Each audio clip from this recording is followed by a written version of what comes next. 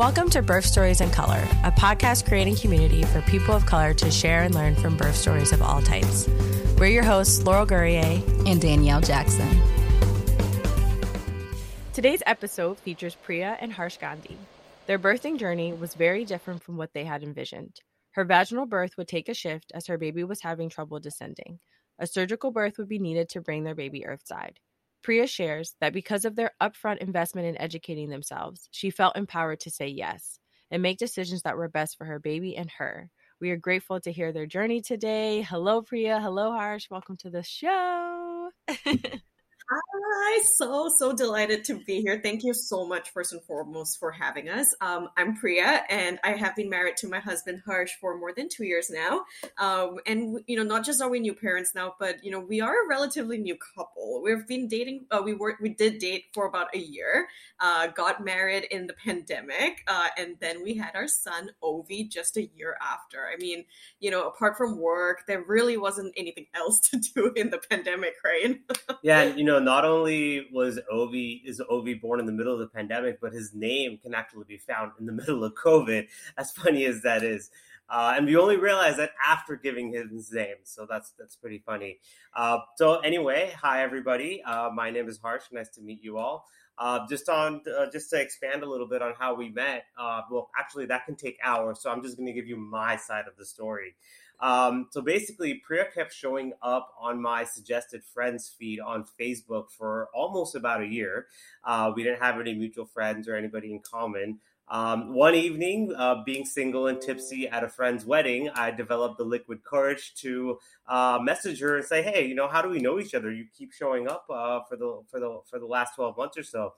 And she replied literally within 30 seconds, even though she lived on another continent at the time. And she was very enthusiastic, but basically told me that she'd known me for about a year and he'd even met my parents a few times. Apparently, we were family friends and our families had tried to get us together in secret, but she was never actually introduced to me.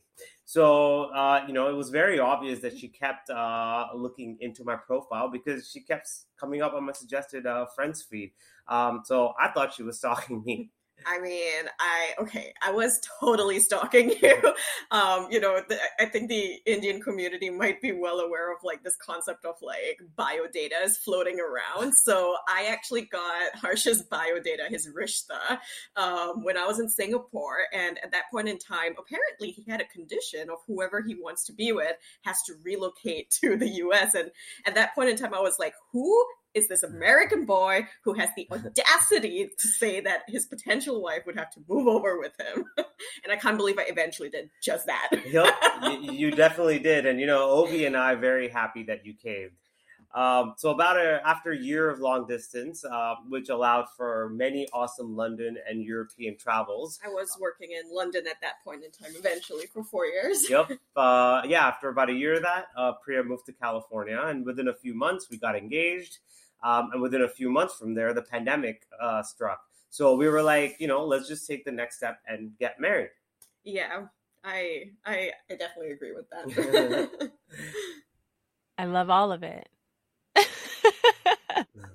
I love all of it.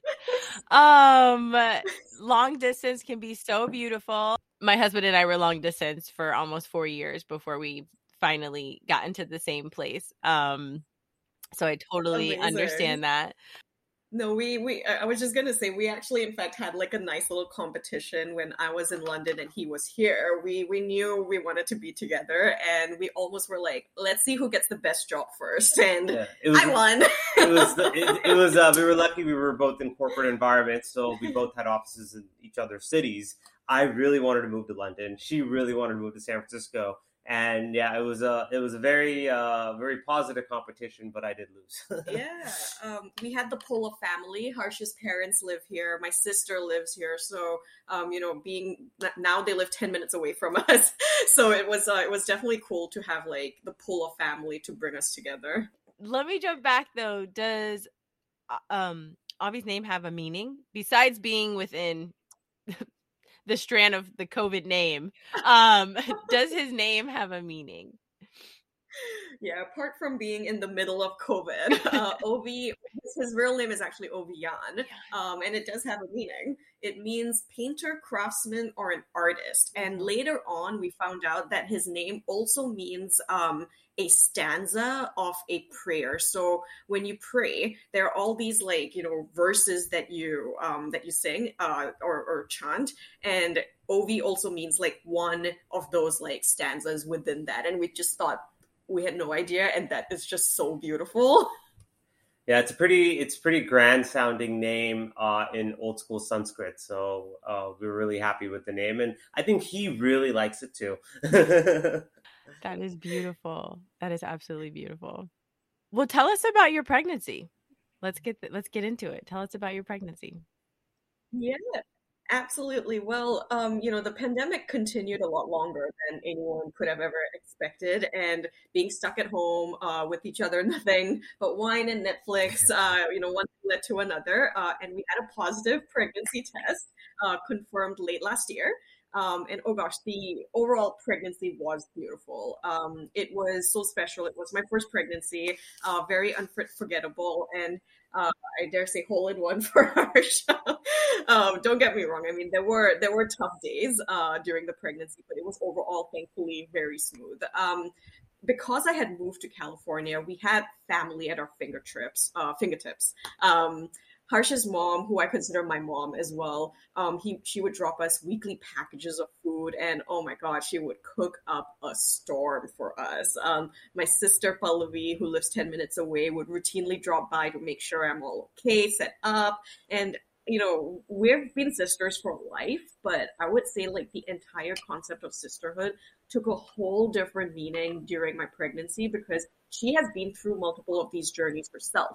And she was just so helpful in like the entire way that she was working with me on this. And so she became my one-stop shop on almost everything. My doctor covered me for everything else medical. So in terms of trimester, I would say first trimester, no nausea, touch wood, like, it so happened. I did have lots of fatigue. It definitely helped to be working from home. So very grateful, in having an employer and a manager for providing me the best support. I would say, like, in retrospect, like, if I could give some advice to women out there, like, if you know your intention is to be a mother one day, find employers that have great culture, find managers that have good ethics. This goes a really long way, like, especially if you plan ahead, invest in them. You will see that investment rewards back. So, I would say like that was first trimester. And in second trimester, the energy level went back up. My sister who lives close, she told me that, this is the trimester where you really want to work double as hard. And I know it's very contrary to like what most pregnant women are told, like, it's your time to enjoy it. But she actually told me like, this is the time you actually want to double down because this is actually when you have the most energy that you're going to have for a long, long time. So I decided to front load my work. I tried my best to do as much as my job in terms of training, making blueprints of like the work that I do, and do everything that I needed to set myself up for success once I come back from maternity. I started front loading baby planning, identifying what I needed to get educated on. For example, like, we even, through our research found out that 80% of births in Europe and Japan are actually done through midwives, but 80% of births here in the US are actually done by doctors. And concurrently, the other stat that I found out was 1 in 3 babies here are actually born surgically. So how interesting, right? Like, these stats tying into together. So, Priya, I'm not sure maybe if everybody actually knows what the difference is between a midwife and an OBGYN or doctor, right? So something that we learned is that we had no clue either. But essentially, midwives seem to have a more wholesome philosophy of birthing. They're not doctors, so they can't perform surgery. They can't provide anesthesia. But many pregnancies eventually turn out to be low risk. And so midwives' way of delivering babies minimizes the need for medical intervention, such as epidurals, Pitocin, and just any non-natural way of induction, right? But many OBGYNs, on the other hand, what we found out are a bit more trigger friendly in terms of interventions. And that's what they learn in medical schools typically. Many medical systems actually offer a balance of what's going on in the birthing room, meaning you have a OBGYN, you also have a midwife or doula, but many medical systems actually don't. So a little bit more on this later. Yeah, and I would expand on that right now because, in like we were talking about what happened per trimester, like in second trimester, we realized like by week 20, it gets really hard to switch practitioners. So if you have already chosen your OBGYN and the way that, their system works, after week 20, it's actually, apparently it gets harder. So, and it was during that week 10 to week 20 phase where I actually realized that if I continue on as a low risk pregnancy, which eventually did happen, I was low risk all the way. It is actually better for your pregnancy to be handled by a midwife. But the problem was after knowing the stat that only 20% of births are done by midwives, I was very scared that what if I end up with a midwife who doesn't have that much experience? So it almost was like there was the tug and pull of different forces. And eventually, it was still way before week 20. We didn't know how. No one has 2020 visions when it comes to predicting the future, so we didn't know how the pregnancy would evolve, and so we chose to go through with our OBGYN, who was she was very, very experienced, so experienced that we realized after our birth she actually retired. So we eventually did go for her, and with the thought that, look, if the pregnancy becomes high risk at any point in time, and that this could happen to anyone, we're in the best care, we're in the best hands, and that gave me a lot of comfort. So as the weeks progressed, as it went to trimester 3, I was really busy on educating myself on birth. I consider myself a huge geek, and I'd be open to expand on this later on. But it's if I would give one piece of advice, again, I guess all moms and parents just seem to keep giving advice, free advice. I would always say educate yourselves. When you educate yourselves, knowing exactly what the full spectrum of options you have, you will end up feeling more empowered in any choices that you make down the line. The other thing I'm a huge advocate of is actually exercise. I was exercising throughout my pregnancy. In fact, I hired my trainer, Verena, who's now a really, really close friend of mine, even before I was pregnant. And I told her that, look, one day I do intend to have a baby. And so push my body and prepare me for this. I know a strong body maximizes the odds of a smoother pregnancy. And that is exactly what happened. Because I was pushing myself, exercise was so vital in my entire journey. I actually did not have too much issues. I don't know of anyone who would dare say I not having back pain. I actually did not have back pain because my back was strong enough. What I did have on the other hand is I did experience pelvic pain. So moving around in bed by the time the trimester was there, it was really hard. I did work she did work me hard on my legs and back, but the pelvic pain was just really bad. My joints sometimes would totally crack. It was really the effect of this hormone called relaxin, which releases in the body by the time I think the trimester comes. And because relaxin is there in your body, all joints in your body, it's not just one or two, all joints become a lot looser. So I tried my best to do my job of getting my body as prepared. So every morning I had a ritual where the moment I wake up, I had this 15-minute exercise that I had to do simply to get out of bed. It was really painful, but I had to do that because it would allow me to set me up for success for the entire day without experiencing pelvic pain. And then it would always resurface overnight because that's what pelvic pain girdles do. And that's why there was the need of doing that 15-minute ritual every single morning. We were also investigating into a nursery in trimester 3. I wasn't too sure of the concept of a nursery coming from Asia. You kind of just sleep together as a family. There isn't really a separate room for a baby. In fact, a part of me almost felt is this another marketing ploy? How much does a baby need? Later on, you realize actually a baby needs a lot.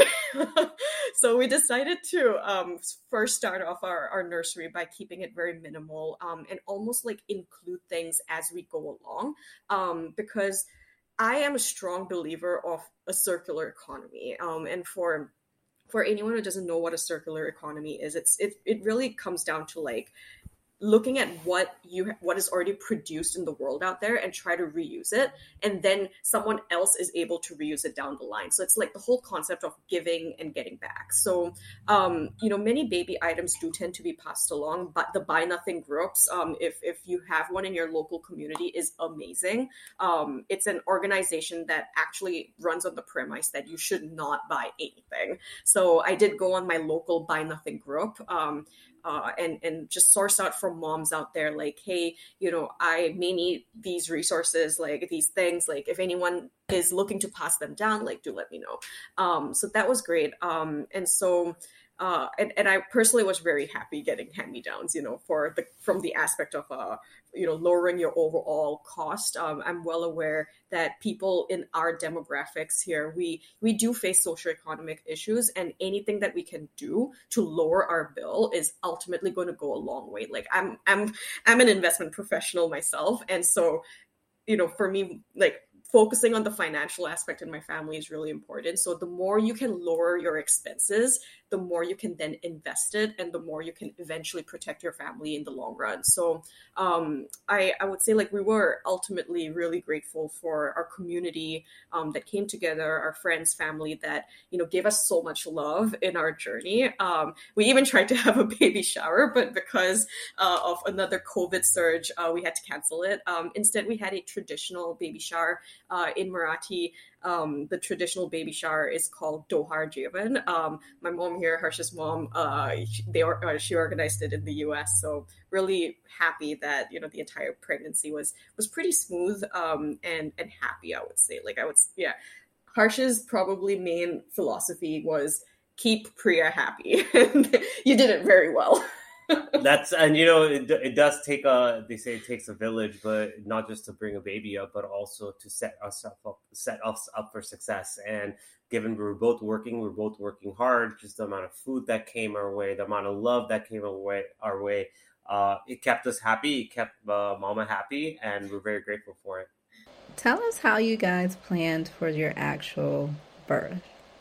Are there things that you were thinking of beforehand? Absolutely. The birthing preparation was definitely key. We were immersed in not just prepping for birth, to be really honest, but we were also setting up ourselves for postpartum. And that included setting up our village, and most importantly, considering how geeky we are, we wanted to set up our knowledge base as well. We wanted to know everything that we could. So we immersed ourselves in books, podcasts, like the one that we're on today, just to really get a sense of, like, what are the journeys out there and what is it that we have an information gap on. In short, the human body really fascinates me. It's amazing what it is capable of. And my goal for my birth was to give my body its best chance for delivering a baby safely. And I wanted to maximize the opportunity for my body to deliver OV vaginally and without unnecessary drugs and medication as far as possible, to the extent that initially I started thinking about having no epidural in my birthing plan. I was thinking, if I do need something, maybe nitrous oxide. Eventually, my hospital did not support nitrous oxide, so that was a bit of a bummer. But it started off from that gradient. So I did want to be fully aware of, like, what my body's capable of, but at the same time, I also wanted to be fully comfortable and knowledgeable about when and if an intervention is needed, because birthing can happen in any direction. So we spent a lot of time in our third trimester setting up Harsh, who was my birth doula. We had this built to birth package to help us with our educational journey. And it was really helpful in doing that, because I still remember Harsh telling me that he actually was not sure if he could be my doula, and his fears were definitely real. I kept telling him at that point in time he had no choice, because literally in COVID, no one was allowed in the room at that point in time. times. So, he really had no choice but to be my doula. But I at no point did I envision being the doula who played that role at the birth of my child, right? Like that was just never part of the playbook. And let's just be honest, I wasn't your official doula. But as Priya mentioned, some medical systems don't allow for both an OBGYN and a midwife to be in the same birthing room, and especially because of COVID, that often changed for different institutions. And ours was such an institution, and really we only found out about that a bit late in the pregnancy. And so, given Priya's preference of maximizing her body's natural birthing mechanisms, she needed an advocate in her birthing room. And similar to a midwife or doula. And so I was basically voluntold to play that role. You did great. Thanks. But, I had to do a lot of homework to understand the human body, how it is actually built to birth naturally, and how risks can materialize that require medical interventions to be able to deliver safely. But what I learned is that in the American system, OBGYNs are often a bit aggressive in terms of identifying when those risks can materialize. And that's really what lead to more interventions than what's really necessary. And this was a legitimate concern for us. And so we were introduced to what's called the BRAINS framework to help us mitigate this concern in the birthing room. So BRAIN is essentially an acronym that assists the parents in gathering the information needed to make an informed decision about the mama's and the baby's health care. So the B stands for benefits, R stands for risks, A stands for alternatives, I stands for intuition, or basically use your gut, and N stands for nothing, meaning, what happens if you don't do this intervention? What happens if you do nothing? And we found it to be a pretty logical and comprehensive framework for eliciting information that often medical interventions in the birthing room may not provide willingly or proactively. Go ahead. Yeah, I think, it's really important to emphasize that in birth, it ultimately, does happen in 2 days, if we're lucky. But postpartum itself is a really long journey, which, you never know, like, when it's going to, and I still believe that I'm in postpartum in many regards. So as much as we wanted to focus on like the birthing journey, which is important, we also did want to make sure that we invest our limited hours that we had in the postpartum side of the world, because oftentimes women spend so much time thinking about their birth preferences, like, what I should be doing, when only to realize all that planning has gone out the window and you are massively underprepared for postpartum with no time, no energy left to do anything more there. So I did want to get ahead of that aspect and ensure that I was well prepared for my postpartum journey itself. I don't know if you have anything more to add there. No, I think we covered that third trimester pretty well. Cool. I really like, I'm enjoying, like, on this end, how you are explaining how you actually did your research, right? And your preparation. Because we do have all of our storytellers share what did you do to prepare for your birth, right? And we also talk about it as well. But I think it is important to sometimes take a step back and just be explicit about it. Like the BRAIN acronym is a beautiful way to really, when you're in those situations trying to make a decision for maybe part of your birth preferences that might have shifted, that you're able to slow everything down. If able, like if there's not an actual emergency, to be able to slow everything down and give yourself as the birthing person and the partner or support person a chance to really take in what's happening and be like, does this align with what we originally said? Is this mm-hmm. Even if we have to make this shift, does this still feel good to us? Right. Absolutely. And one additional tip that we learned from the Built to Birth course was sometimes you may need some time, some space to actually even think about what acronym, what was that framework? Like, I'm forgetting everything. Be it the woman or the man, either the mom or the dad in the room can always tell the people in the room, like, hey, we need our privacy. Like, just can we just have some time to ourselves to discuss? The power of doing that for everything, it actually makes a lot of sense, because then you basically get your own space to rethink your efforts, and you're not feeling compelled in any way to be rushed into a decision, which is really important. While I completely agree with that, I want to explore the man's perspective of being in the room a little bit later when we talk about the birthing experience. I think, yeah, okay, fair. I just wanted to add that just the whole pandemic experience has given a lot of parents autonomy, a lot more of the, okay, we can't have anyone, so we have to be the ones, no one is coming to save you. Like, it is the two of you.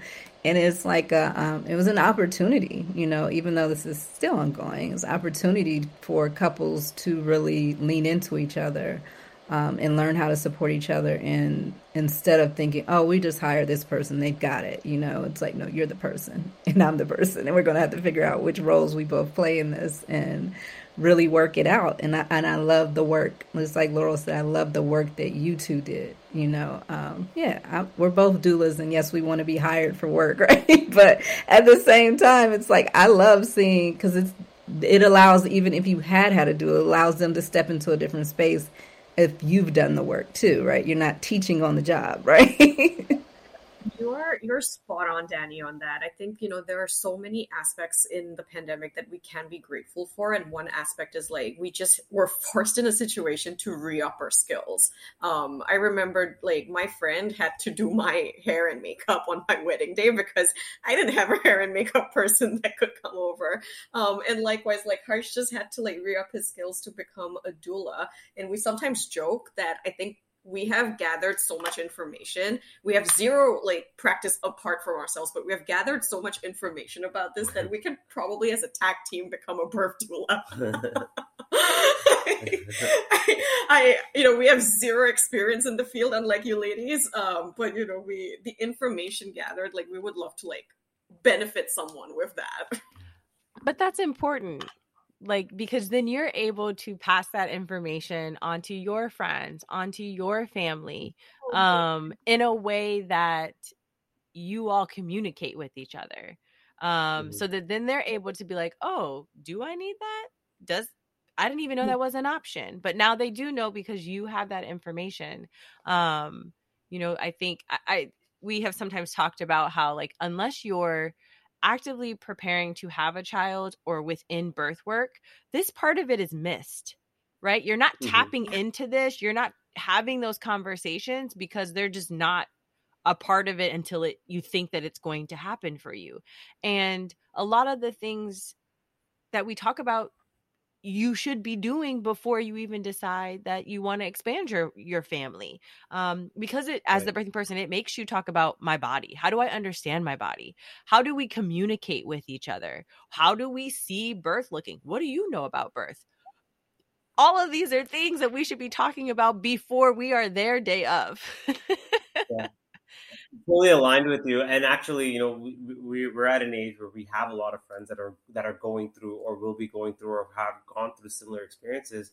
And as we started talking about some of the things we were learning, I found it very interesting that often I got responses such as, hey, it's a doctor. I'm blindly going to trust the doctor. I don't really need to dive into any of this because it's the doctor. They know best. And I thought that was a bit interesting. And, I'm really glad that we did our research because I don't think that kind of mindset would have worked for us. So that knowledge base and creating that knowledge base was very helpful for us. And I think as we get exposed to different generations of doctors, know that even medical science has evolved through time. Like, a very older generation of doctors would have one way of doing things, which maybe considered more wholesome. Now the newer generations are exposed to even superior technology and using that technology. So, there is no one right way to put it quite bluntly. But you are in the driving seat of your body. It is, as much as it is our responsibility to know our own body, like I think, we should definitely feel excited to take on that ownership of knowing who you are as a person and your biology and your physiology. Yep. All of it. Tell us about the birth. Start us from the beginning. Oh my gosh. Totally unexpected. Obviously, everyone's birth is very unexpected. But maybe, and to a certain extent, maybe a scheduled C-section could be more expected. But even then, there are always surprises. There's always room for surprises. So from my vaginal birth preference, it eventually became a C-section. And it's funny that we're here because some listeners may resonate with this. Amongst the Indian aunties, the older generation Indian aunties, it's very normal for anyone who experienced a C-section to be told, "Oh, I'm so sorry, it wasn't a normal delivery." And I'm just like, no. It was totally normal. I mean, your child can birth vaginally, or he can be extracted out of you pretty normally too. There is nothing abnormal about a C-section procedure. And such surgeries exist for the very reason that many times not everything goes in favor for vaginal delivery. And women have a choice today, which is so helpful compared to in the past. We have a choice because in cases like mine, when one aspect doesn't work, the other option does help. So I had a 26-hour labor, and I believe I gave my body its best shot at delivering my son, but eventually I needed intervention. It wasn't my first choice, but I did need intervention.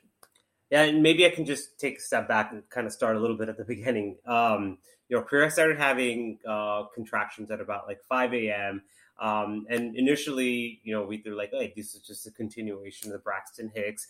But she was like, no, something is a bit different here. They were irregular, but the strength levels were different and inconsistent. But then over the morning, they slowly grew stronger as we ate breakfast, had some tea. So we started using the various exercising techniques that we had learned to help relieve the pain. Her water broke at about 10 a.m. I think she was using the bouncy ball. And, we knew it's not going to be like the movies, but it was still like barely a trickle. And I had to ask the question, like, did you just pee yourself a little bit? And she wasn't 100% sure either. I don't know if you felt anything. Yeah. I just felt a trickle come down. I wasn't sure what it was. Yeah, so we kind of laughed about it, but we did call the hospital and they were like, you know what, you should come on in. It's probably your water breaking. They told us, bring your bags, but it's probably still early. We'll probably send you home. And luckily for us, our hospital is like 10 minutes away. But we ended up at the hospital. They checked her and they basically told us that, hey, we have a hospital policy. If your water breaks, no matter how early, you have to stay in the hospital. So we were a little bit like, oh man, we really wanted to do as much of labor as possible at home in our comfortable environment that we had created, kind of in our bubble. So we were a bit surprised and taken aback, but we rolled with it and it turned out okay. The hospital allowed us to kind of build our own vibe in the room and we created our own energy that, it's super important during labor. I think for the woman to maximize her comfort because it is a very uncomfortable time. So we were able to create that and we ate, we watched TV, we had dance parties with the nurses. And Priya was always moving around, which was very important because I think that's very critical for the baby to be positioned properly and for the baby to descend as she's dilating and effacement continues. Yeah, and I would say for anyone out there who is also trying to maximize their chance of a vaginal delivery, on our research we realized movement is actually really key because at any point in time the baby may not be well positioned, and in order for the baby to, there's so many things that need to happen for a baby to be finally in the right position, your vagina to be in the right state, cervix to be in the right state. You need a trifecta of things, and movement is really key to help with the baby's positioning, which is why the dance parties we actually created a Spotify playlist for labor. It literally has songs like "I Like to Move It, Move It," but it also has like Lil Jon and Ying Yang Twins on it, and the nurses used to come in. They're like, "What is going on over here?" I think my favorite song on that was "Push It." Oh yeah, that's right. We honestly had so much fun. And I would say like part of like the lead up of like, you know, the dilation, the effacement, it was getting painful, but my most beautiful memory of my labor was actually in that hospital room while I was having my contractions, which were so painful, and holding Harsh's hand and looking into his eyes and doing my breathing exercises. It was so magical. If I had to get pregnant all over again, I would probably miss that the most, because that was, I would say, like, you know, your body is in so much pain. Nothing is giving you comfort except the love that you're seeing in your partner's eyes. And to me, that was just, it still moves me to this day, like thinking about that. So, you know, I would definitely stress on the aspect of movement, breathing exercises. I didn't realize how vital they were. In fact, I got a little, like, a pat on the back from one of the nurses who was like, she was like, I'm proud of what the breathing exercises that you're doing. Like, they're really helping, you know, I don't need to teach you anything. And I was like, no, I still need lots of help. Like, teach me everything that I need to do.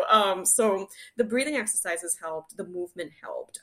But, you know, after about 8 hours, I was about 6 centimeters dilated, and honestly, I could not take it anymore. Like, there was only so much that breathing exercises could do. There was only so much, like, amazing dance parties could do. At some point in time, I was just like in tears. Like, I was hoping to initially kick the epidural down the line, but I was also aware that I needed some energy eventually for the pushing. So I had actually interviewed my hospital's anesthesiologist, hopefully I'm pronouncing that right, while creating my birthing preferences. And by the way, ladies, you can totally interview any support person in the hospital. Like, you can interview your anesthesiologist as well to understand more about what is the level of epidural that you want, when to take it. So when I had interviewed them, they actually told me that you can technically take an epi even at 10 centimeters, but by then your body's shaking, your contractions are so strong, they're coming in so quickly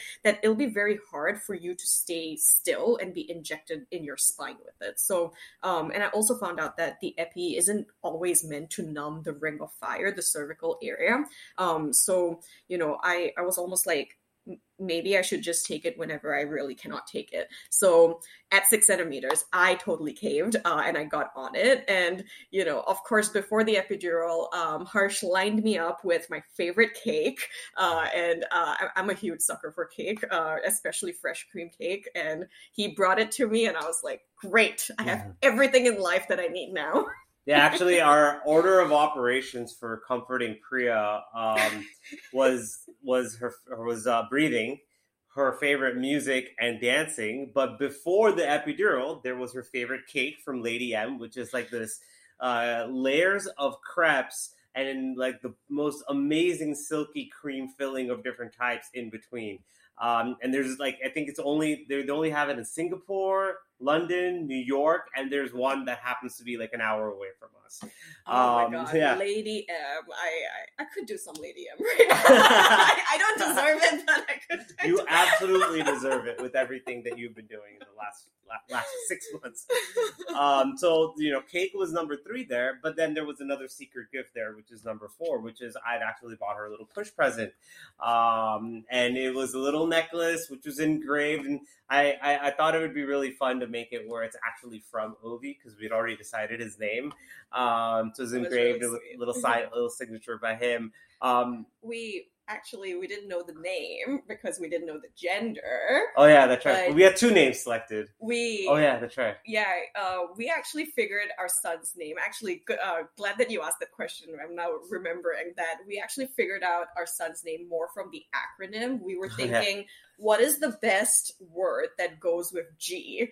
And then we realized one fine day after quite a few drinks was, the OG.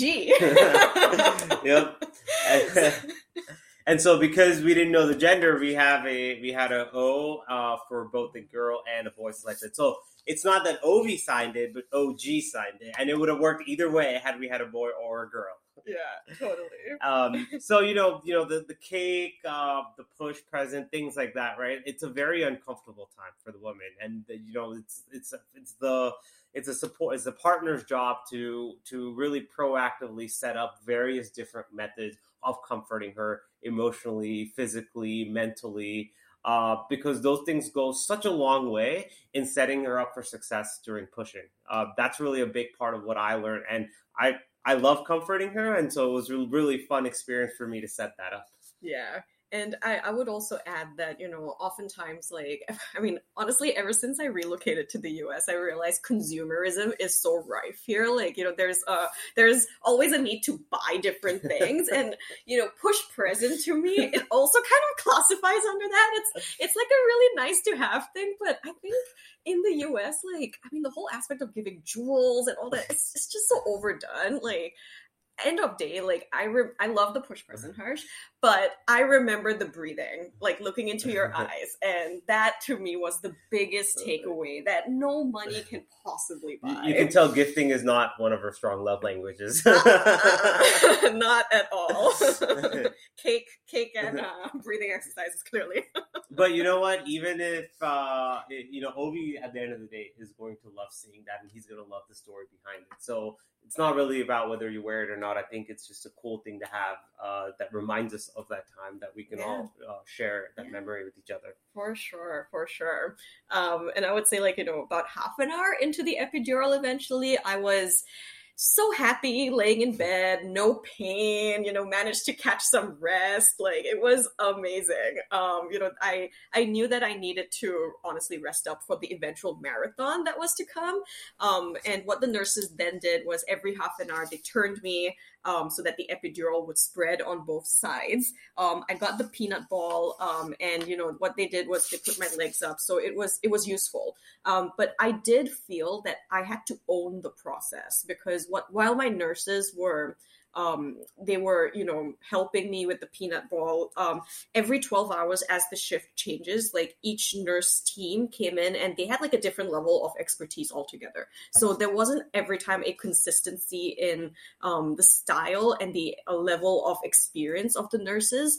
And I realized that me and Harsh needed to actually direct things. But frankly, I was quite tired. I was so happy that the opportunity of just lying down. And so I thought okay, I'm probably doing a good job, just, rebuilding my energy for what's to come.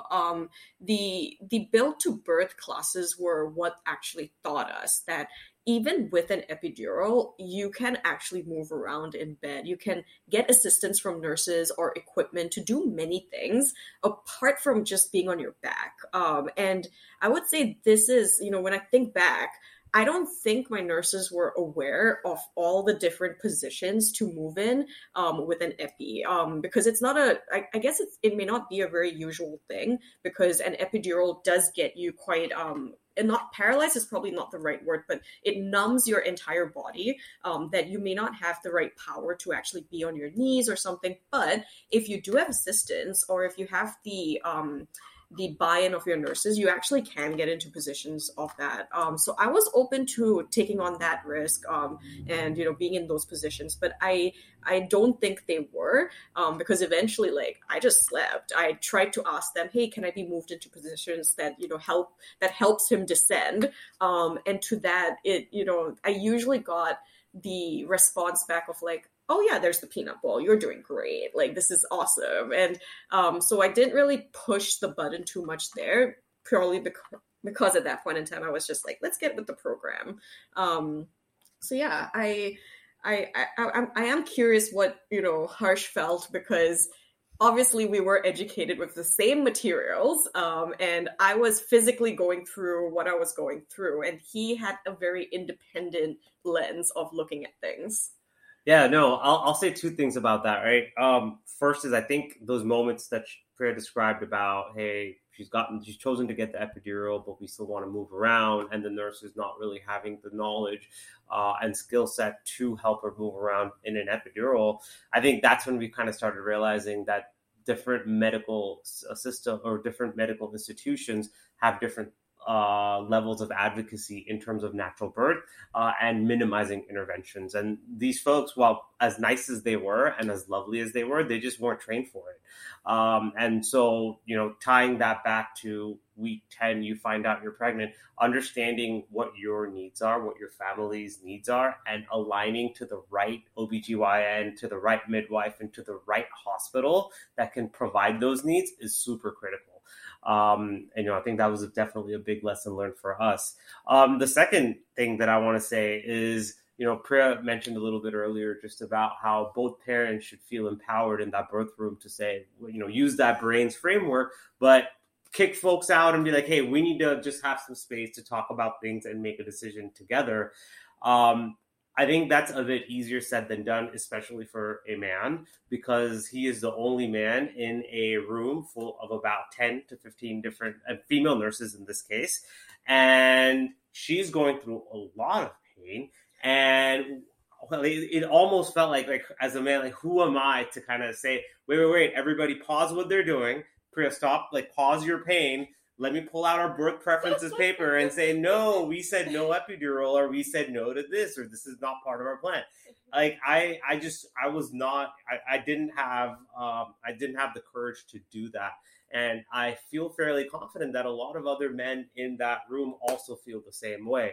And so, theoretically, I think it was great that we got to step up and be our own doulas and handle this on our own. But having another female advocate in that room certainly would have helped me kind of help pause things and slow things down. I would agree. And, in short, you would say that despite you trying your best, putting your best foot forward, in, learning everything that you needed to learn as a doula, simply because that you were the only man in the room, it was just hard to implement that. And that's when having an actual female doula is absolutely critical to advocate for the mom. Yeah. I definitely do agree, because, one thing that I did learn through our research and everything was, there are two different styles of breathing exercises. One is called closed glottis and the other is open glottis. Closed glottis is what my OB really liked, which is essentially you hold your breath and you push while you're holding your breath.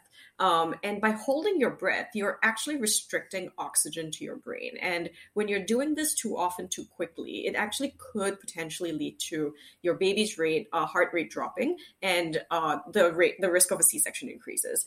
Open glottis, on the other hand, is when you breathe your baby out. You inhale, and then you push on your exhale. And you can do this as long as you want. It's less effective. But you can basically increase that time duration of however long you want to push your baby. So eventually, when my OB arrived for the pushing, she did want to try it her way. And by then, honestly, I had done 3 hours of open glottis style of pushing. So I tried to do it my way, which is, you breathe in and then you exhale, you breathe your baby out on your exhale. And it obviously was not working. And, I was fully dilated. By then I was fully effaced. But OV had not moved in my pelvic station. He was still at, I believe it's plus 2. So it was I believe it's +3 to minus, or maybe it's, I'm confusing. He was almost at the exit, but not really at the exit. He didn't move much. Yeah. So, I decided to give my OB style a good fair chance. And after 1 hour of closed glottis pushing, OV made some progress. He moved from a grand +2 to +1. He was basically so high up that even a vacuum couldn't get him out. And, at that point in time, I was almost wondering, both styles are not working. What am I doing wrong? Clearly, something needs to be done here. I was like, is this a reflection of how stubborn this little man is going to be for the next 18 years? Not budge. I know. So, by then my OB did recommend that I continue pushing. But at the same time, she was like, she, from her medical experience, she actually does think that my case does need a C-section because the progress is just simply very slow. And you've been pushing for what, 3-4 hours? Yeah, 4 hours by then. Like and so you're tired. Yeah, exhausted. By then there were two things that had happened. I knew I had pushed very long and hard in different styles, all the different styles that I knew. And two, most importantly, my back was breaking. I was in so much pain. It was so surprising that, I had not felt that pain thanks to the epidural in my vagina, but it was actually in my back that I was actually, I thought I broke my back, quite honestly. I still remember grabbing the hand of my anesthesiologist and asked him why, what I feel is still a rational question, by the way. Like, we have figured out pain medications for delivering babies. But when I asked him, like, hey, can I get something for my back? He was like, no, there is nothing for your back. It's just unreal. So anyway, the decision to, say yes to a C-section ultimately was very seamless because one, I knew I had did my very, very best to get the baby out. And we tried different things. We maximized all the odds there. And I felt really empowered to make that decision because of all that upfront education we had done. And Harsh and me being on the same page always, we have been very aligned attacking this as a team. So the moment I said yes, it was a gush of relief almost to actually move on with like the next phase. Yeah, no, I think it was, I was a bit concerned about the decision. Like, are we going to see eye to eye on this? Is she going to want to continue to push? And because that's going to lead to more of an emergency situation. So when she said, hey, I am exhausted, I'm ready to get this baby out, I was like, okay, let's de-risk this whole thing and let's get this is worthwhile to do this intervention. And that's actually, in my opinion, where that entire doctor team, like, that's where they did their best. Like, maybe that's what they're set up to do the best, but that surgery, that entire C-section was so smooth.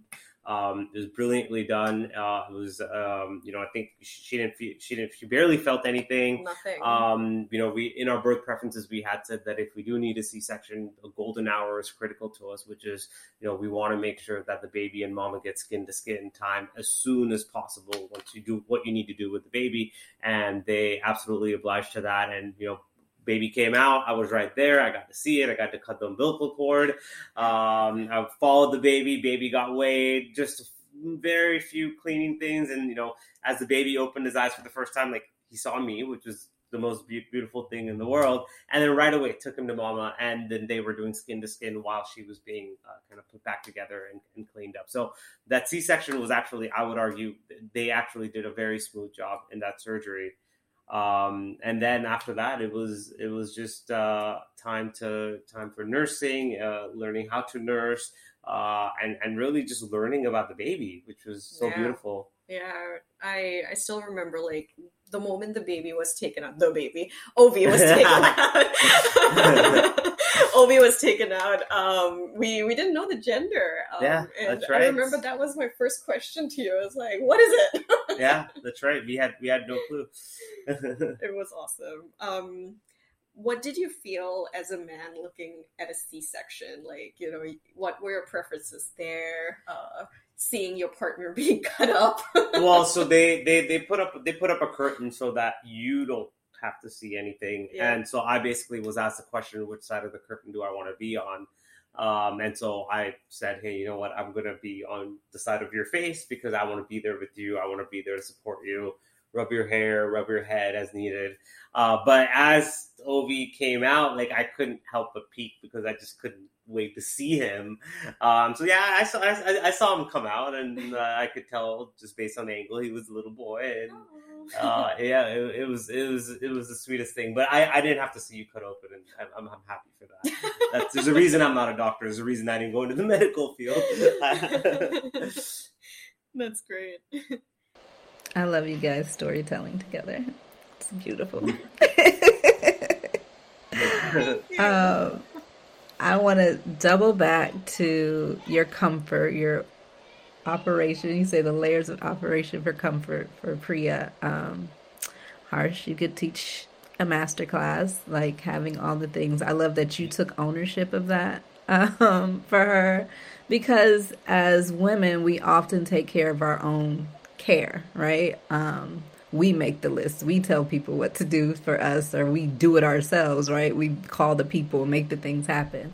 And the fact that you took it to be like your responsibility, like, hey, I can't deliver a baby, I can't carry a baby, but what can I do? And that's important for other partners to hear, whether, no, regardless of gender. This, you're the non-birthing partner. Like, take all the things that you can take off of their list, and if it's that, they're how to comfort them. Like, it's beautiful. That was beautiful. I love that. And I also want to talk about what you said about doctors. I do like doctors. I don't want the doctors that listen to think we don't like you guys. We do. You have a role. You have a job. We are thankful for your service, your hard work, all the years of school. But a lot of it is specific to the business of being born, and we see it. We see you. We see you. Just how you say, like, of all the things that happened, the best thing that they did was the C-section, like, as if that's what they've been training for, right?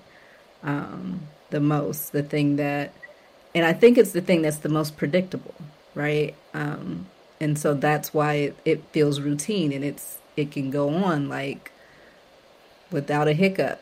And that can be comforting to a person who holds liability over other people's lives every day. And I see the doctors, and I see their stress levels. I see, what they have to go up against. But I want care providers to take on the responsibility of both things. Like, you weren't in an emergent situation, right? So yes, it is easier to go into a surgery like that, and to come out with a clear head. But you were a healthy person. You showed up healthy. There was nothing else going on. Yeah, there's some work that needs to be done if your baby isn't coming down. That just means that there was a positioning issue, right? That's time. That's backing that baby out a little bit and changing positions on your body so the baby's body can change positions. And that's, that is the doula work. I will say that. And there are some nurses that are trained as doulas, and there are some that are not. And when you talk about people being all nurses, they've all gone to nursing school, but some of them specifically take on the training to become doulas as well, or they pay attention to the doulas that show up at the hospitals and learn from them. And use it for each consequent birth of their own. And you don't get the same type of nurses. You're absolutely right. Danny, there's so many things I want to expand on that. One aspect which, we kind of discussed at the start was like different medical doctors have different layers of experience, right? What I have actually noticed is doctors in emerging countries, say, India or Pakistan, when they carry out a surgery, they actually they don't just do that surgery for that one purpose. Like, if they're an OBGYN, they are only responsible, like in the US, you're only responsible for certain organs or certain aspects. Like, the law is very clear on like what you're responsible for and what you're not responsible for. And so in the US, doctors seem to be very mindful of that. But in emerging countries, like, it's very wholesome. When you cut someone up, like, they actually do sometimes like tell you like, hey, we noticed that there was something that we observed that was not very normal. So to your point of, doctors here, we actually had an experience with our doctor that was quite unforeseen. So she was very, very experienced. She also did my sister's her second kid, and that's why we decided to go for her, given her experience level. And throughout the journey, we realized that she had lots of she had a wealth of knowledge, but she was definitely more quick in her appointments. Like, we had a list of questions, she had very quick responses, but we were like, never mind, let's just carry on with her. And then eventually, like, there was the C-section that happened. She wasn't there all the way only until I pushed, so there was an entire gap in her presence. And then after that, this is the like where I think jaws should drop. After the C-section, I asked her, obviously I knew what a C-section is, but I asked her. It was like 6 hours after. Yeah. So nap, nursing session, and then she's awake and alert. Yeah. This was like on day one, like of the hospital journey. Like we asked her, hey, how did the C-section go? Like, what did you see? What did you observe? She said, I don't know what you mean by that question. Let me send you some YouTube videos to tell you what a C-section is all about. And that's when I was like, I was still in that recovering aspect, and I just didn't believe that I heard that. So I let that one go. But then on the second day, I asked her the same question. And I asked her, like, can you please expand on what my C-section looked like, what were the organs, how did they look, like, give me a little bit more.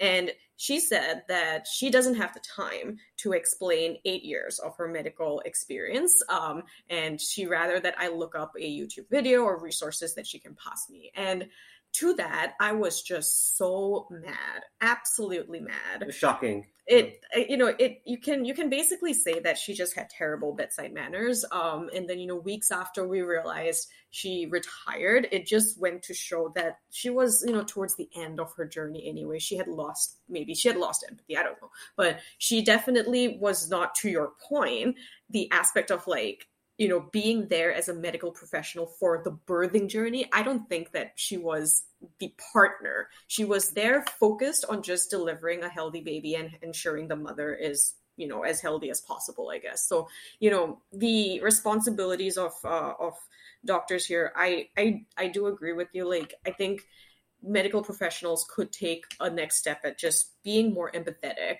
And if the moment they realize they have lost that empathy, like, take the necessary next steps. Like, don't hurt or don't harm patients that could come follow, right? Yep. There was something else you touched on, but it's totally like skipping my mind now. Oh, I don't know. But I will say that I know that most people that have had surgical births, like what they want to hear, and this is for anyone that's listening, right? They want to know why. Why am I having a C-section? You're the one that can see inside of their bodies to say, the umbilical cord is short and the baby couldn't go down any further. The umbilical cord is wrapped around the baby tighter than we thought, and it was keeping them from coming down. The baby's head is turned this way or that way, and the baby couldn't come down. And if you had back pain, that means your baby was probably coming sunny side up, which made it harder for them to come down. And I didn't see inside of you to know that. Like, that's just like birthing knowledge. Like, that's usually the types of things. And that's what people want to hear when they say, like, how was my surgical birth? If they're saying what happened, right? Like, why? Because otherwise you leave with something's wrong with my body and I don't know how to push babies out or something, right? Like, and it's not that. Like, you did the work. Like, you did all the things you could do. All of them, literally. So I don't know what you carry, and I hope you're not carrying something like that, the feeling like your body failed you in any way. Like, things happen in there, and some things you just cannot control. And if you do try to control them, it just takes longer, right? And who gets to decide how long that is? Yeah, I would say I was not unhappy with a C-section. I was almost like really grateful when I actually said yes to a C-section, purely because I felt that whatever steps that I took in the lead up, I did my best. Like, I knew that I had tried to maximize the odds. And so it didn't feel it didn't feel bad at all, actually. But what was the bitter pill was actually the bedside manners. Like, if that was done a little bit better, like, it would have made the whole thing a lot like nicer. Well, thank God she's retired. I wanted to touch on you Harsh describing like trying to be an advocate, right, in this room with all these female identifying people, right? And it's funny, not funny, but it's coincidental that it connects with the recent episode we just released, and how there was also this conversation of like allowing partners to feel empowered in the process, right? Like Danny and I talk about how sometimes we'll go into births and they only will reference the dads as dad. And we're like, they have names. Put the name on the board and call them that for the birth, because they are also a part of this experience. Like, see them, right? And I think if we just give space for you to feel empowered, and for you that this is a shared space, unless the birthing person has identified like, no, they don't get to say anything and anything they say doesn't matter, we're assuming you're on the same, like you are on the same team. So if you're saying thing, you know, and we say this as doulas, like we're bridges within this, and we can provide things, but like Harsh, you and Priya's relationship, I'm watching you, Harsh, comfort her so that I know what to pick up on and where I should move. And if I don't give you that space, I'm not allowing you to work on something that is yours. So if you are in all of that to say, we as birth workers, as care providers, have to allow partners to feel empowered. And that means addressing you when you walk in. When we're having a conversation, like, yes, Priya was going through the process, but if I'm having a conversation about what's happening, I'm looking at both of you to kind of see, is Priya leaning more on you in this moment? That can be like, she might just be making eye contact with you. And as a doula, I'm like, okay, she's signaling to me that she wants Harsh to make the statement. And I might ask for clarification, but I'm looking at you, Harsh, to give me that. It might be like, okay, so what I'm hearing is, and then you both can say yes. But that's just me. Like, that's me picking up on body language. That's me just giving that you both are vital in all of this. I appreciate you saying that. I think those things may seem small, but I think they would actually go a long way in the supporting partner having the confidence to actually advocate. So I appreciate you saying that. That's the stuff that's not in the textbooks, y'all. Like, that's just human connection, right? Like, that's what it is. Tell us about postpartum. Immediate postpartum, you spoke about a little bit, like how was it coming home and how is it now? You know, I'm actually going to let Harsh take this one, because I would say my version is not going to reflect the real hardship of, weirdly, what Harsh went through. I was obviously like my body had gone through something beautiful and torturous as well, I guess, if you think about surgery being that way. But, you know, you're still, as a woman, coming back home on immense pain meds. I did not feel much pain because of the level of pain meds that I was taking. And postpartum was tough in the standard ways that it is. Lack of sleep, the C-section recovery being such a big black hole, not being able to move much. But, you know, I think this is where, to your point, like, the non-birthing partners have a real golden opportunity to step up. And Harsh did exactly that. He not just stepped up, but he was in the driving seat of everything related to Ovi and my recovery. And all I had to do was focus on, 1, nursing him, 2, ensuring that I was eating the right foods to produce milk. And for that, we actually have to thank his mom for putting me on this strict lactation diet. And 3, I just tried to sleep as much as possible, because that's critical in producing milk. So, you know, I knew exactly what I had to focus on for the first 6 weeks. But the real hard work was actually done by Harsh. I think that's giving me too much credit. I mean, birthing and recovery after a C-section, and while recovering after major surgery, nursing every 2 hours, like, that's the hardship. It was easy for me to warm up food, give it to you in a plate, like play with a really adorable, cute baby. Sure, the diapers are a lot of hardship because very smelly. So I'll take the credit for that. I did not change Ovi's diapers at all until week 5. Like, I did not change his diapers. That was all you. But honestly, the hardship is by the young mother in recovering and having to nurse the child at the same time. But yeah, initially at the hospital, you are aware that a possibility of a C-section exists, but you never think it's going to happen to you. And so at the hospital, it was she was quite a bit out of commission, and so I did have to step up to take care of the baby. But it was being in the hospital, it was like the best training possible because those nurses are there all around, and you're getting in-person training on how to do everything regarding that baby, which is better than any books or videos you can ever watch. To that point, we stayed an extra day longer at the hospital just so I could learn a little bit more. And so, yeah, so our recovery at the hospital, it was a very good experience. The nurses were very sweet. It was quite nice. And then when we did get home, feel very blessed that my parents, or at least one of our parents, could be here to support us. All the food was nicely cooked, ready for Priya to continue to eat and recover and rest. That next week, I continued to be the key player in terms of taking care of the little one, because my parents they hadn't touched a baby since I was a baby more than 30 years ago, and so it took them a while to feel comfortable and confident in changing diapers or feeding him the bottle, and burping and stuff like that. So the first 2 weeks were a lot of very limited sleep for me. But as I said, just seeing a cute little baby like that was, I think, already smiling by the time we hit 2 weeks. Like, no, this is the baby. This is the baby gas. They say it's the baby gas, right? But the baby was looking at me and smiling. At least I was being delirious. I don't know.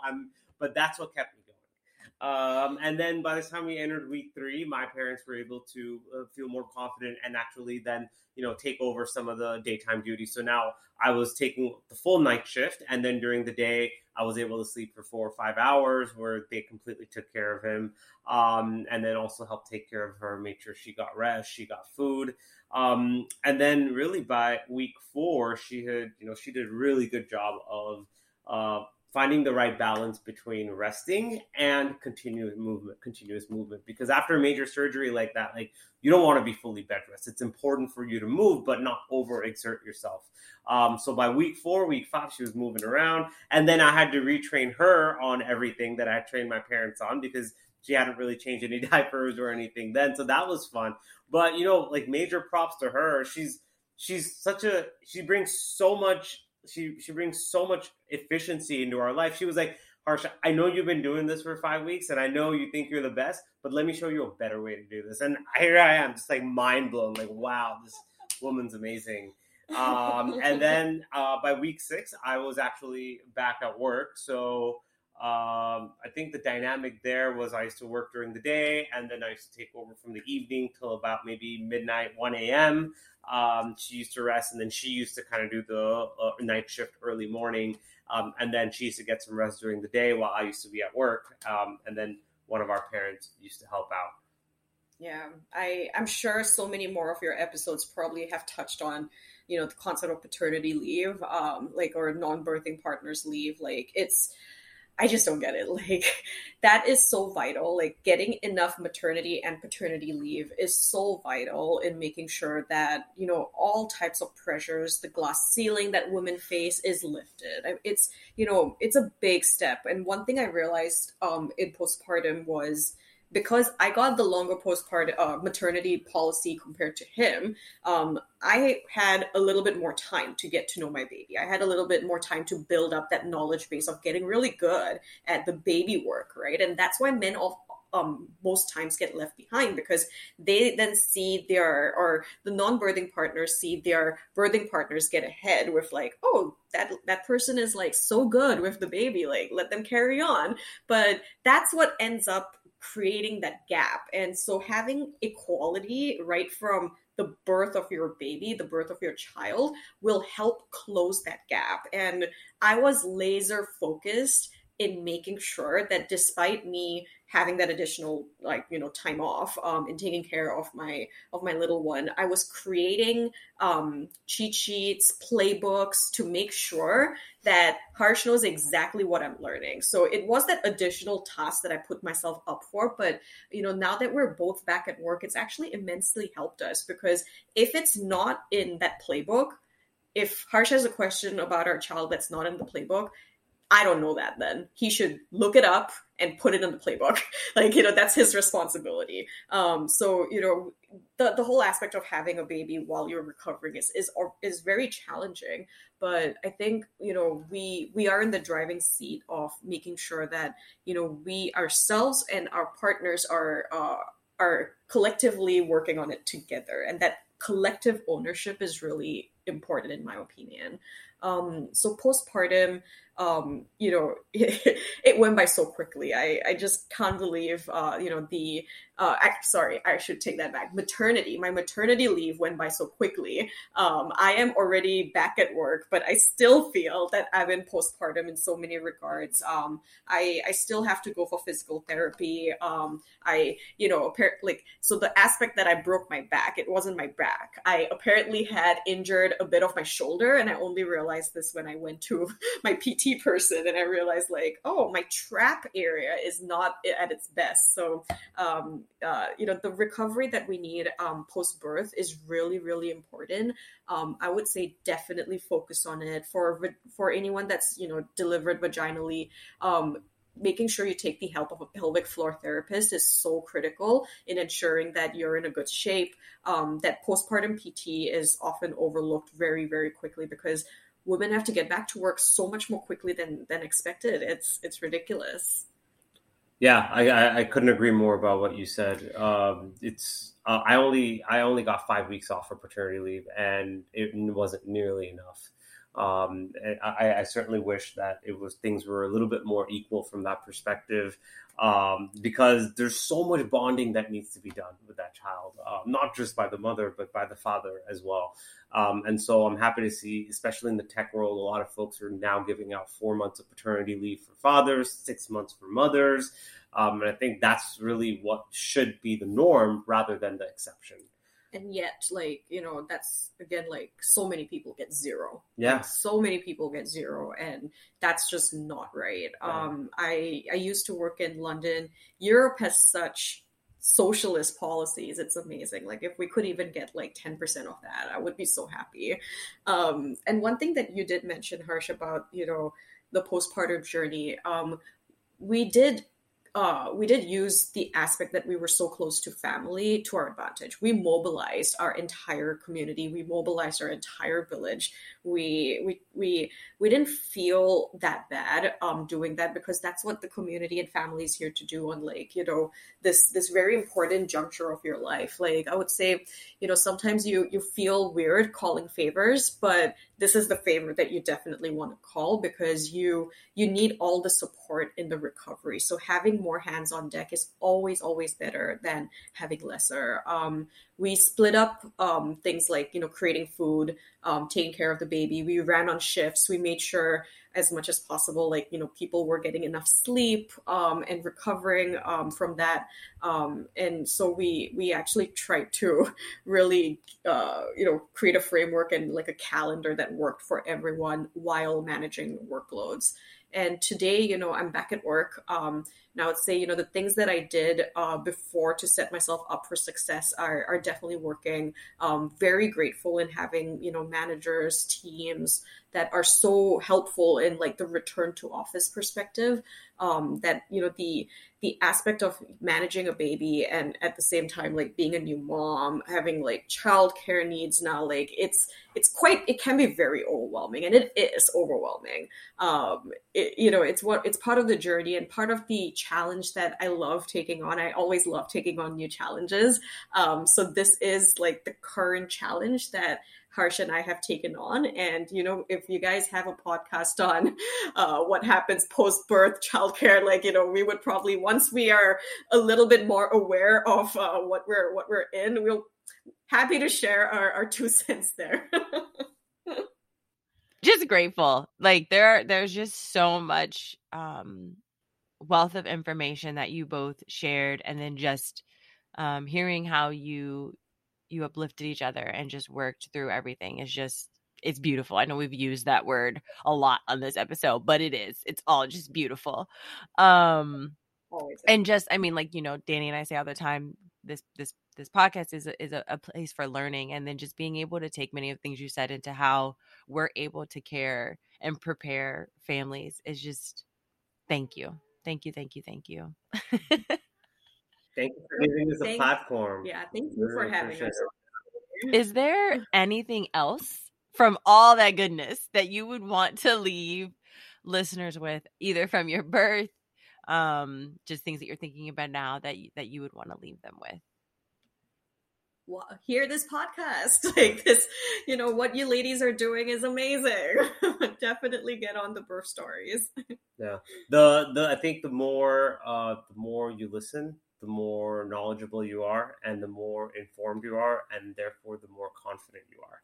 Yeah, we did engage with quite a few books. We tried to borrow some books on like week by week pregnancy journeys, and I thought like the one that we got was useful for a non-birthing partner, because it's like a very thin book that does a week by week. Not overwhelming. Yeah, it's very slimmed down version of like what to expect like in your birthing partner's journey. Like what is she going to go through, or like what by the week, which was very nice, and it went all the way to like postpartum. And it's got a good balance of advocating for natural births, but also helping you understand why interventions are needed when they're needed. Yeah. So I feel like it's got a good balance of that. Yeah, I would say exercise, like, you know, in upfront invest in exercise, you know your body before you get pregnant. You use a book called Bumps and Burpees, right? Yeah. I would say, like, you know, definitely know your body before it gets pregnant if you can, so that when you are pregnant, you slowly kind of know where to like take things off, because you don't want to push your body too hard. Start saving. Like, this journey is expensive. Start borrowing things, like plan ahead. There is a lot coming your way from a financial aspect. And, you know, there are ways that you can definitely get ahead of that journey on that spectrum. So what else? I would say the other podcast that I really liked was Evidence-Based Birth. It gave me a very balanced way of thinking about the different things that we often hear, like raspberry tea leaf, like, does that really help induce labor? Like, or, you know, all these like little things that the old wives' tales, they actually go into the research and like show you like what does and what doesn't. So that was very nice. And then we also got the Built to Birth package, which was useful in just, you know, giving us the full spectrum of like the birthing aspect. So yeah, I would say those would be the top resources that we have. Thank you. Thank you so much. Thanks for listening to Birth Stories in Color. To hear this show and other episodes, head to birthstoriesincolor.com.